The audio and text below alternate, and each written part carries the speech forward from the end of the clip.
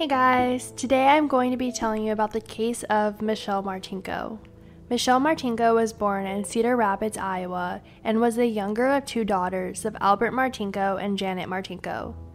She was known as a talented performer by school officials at the Cedar Rapids Kennedy High, and she was on the twirling squad and performed in choirs and theater productions.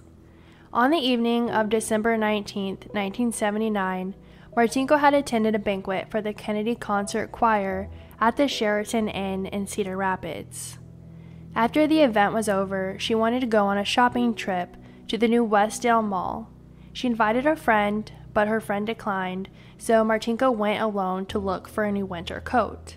Martinko also worked at this mall, and while she was there shopping, she spoke with friends and other people she knew that worked there.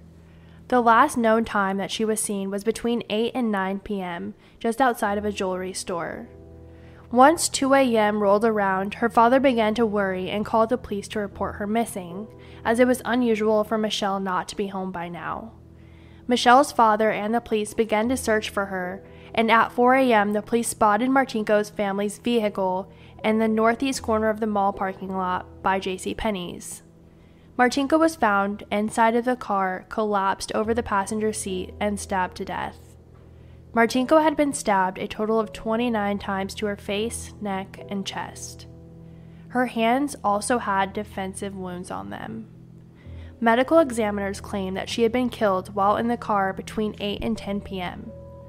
Based on the fact that the killer left no fingerprints, the police were led to believe that the killer wore gloves. Martinko also still had cash in her purse when she was found, so the police concluded that it had not been a robbery. She was fully dressed, and the medical examiner determined that she had not been sexually assaulted. The killing was considered to be of personal nature based on the number and location of the stab wounds. Within the week after Martinko's murder, there were more than 200 people that responded with tips. Police interviewed numerous people, and several suspects were cleared of suspicion through the use of a polygraph. On June 19, 1980, police released a composite sketch of a man believed to have killed Martinko based on information given from two witnesses. They described a white man in his late to early 20s, around 6 feet tall and weighing 165 to 170 pounds, with brown eyes and curly hair. Police interviewed hundreds of people, and as the investigation dwindled, they offered a $10,000 reward for information that would lead the police to the killer. The case eventually grew cold, and in the mid-1980s, Martinko's father filed a lawsuit against the owners of the Westdale Mall and claimed they did not have reasonable security the night of the murder. The case was appealed and decided by the Iowa Supreme Court in favor of the mall owners. Martinko's parents ended up passing away, her father in 1995 and her mother in 1998. Several years later, in 2006, 27 years after Martinko's murder, a new cold case investigator that worked for the Cedar Rapids Police Department received a tip connected to the case. Unfortunately, the tip itself didn't lead to any suspects, but while reviewing the tip, the investigators discovered what he believed to be the killer's blood. There was blood scrapings on the gear shift and a blood stain on the back of Martinko's dress. Police were able to build a partial DNA profile, and the results were entered into the Combined DNA Index System, also known as the National DNA Database. But still no matches were found. More than 60 people were tested and cleared of suspicion from the case.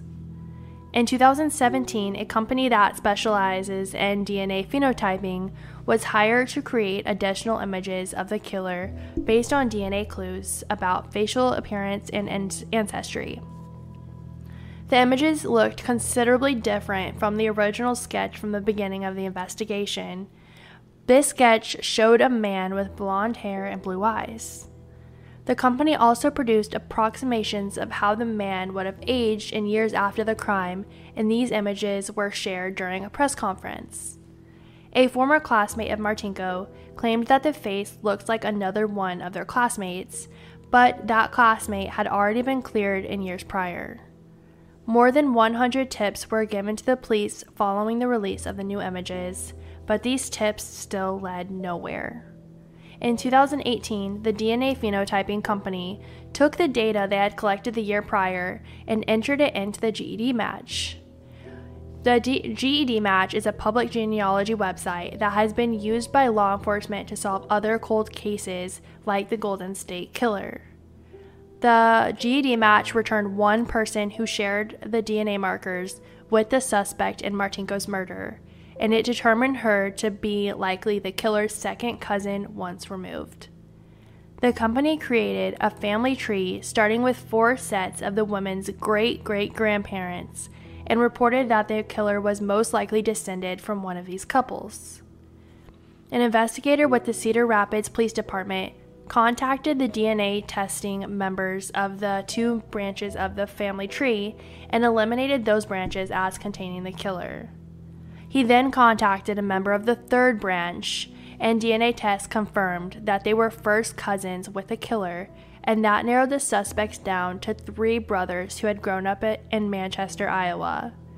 The brothers were then placed under surveillance, and investigators began to attempt to collect their DNA secretly.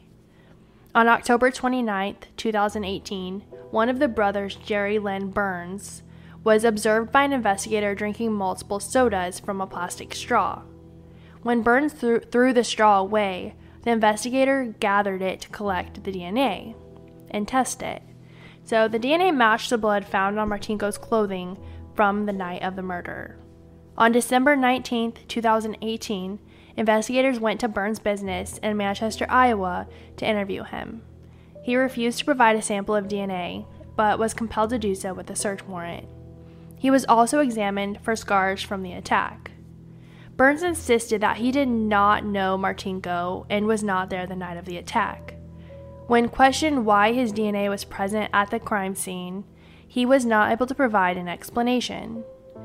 According to investigators, Burns showed almost no emotion during the interview, even when he was eventually told that he was being arrested and charged with first-degree murder.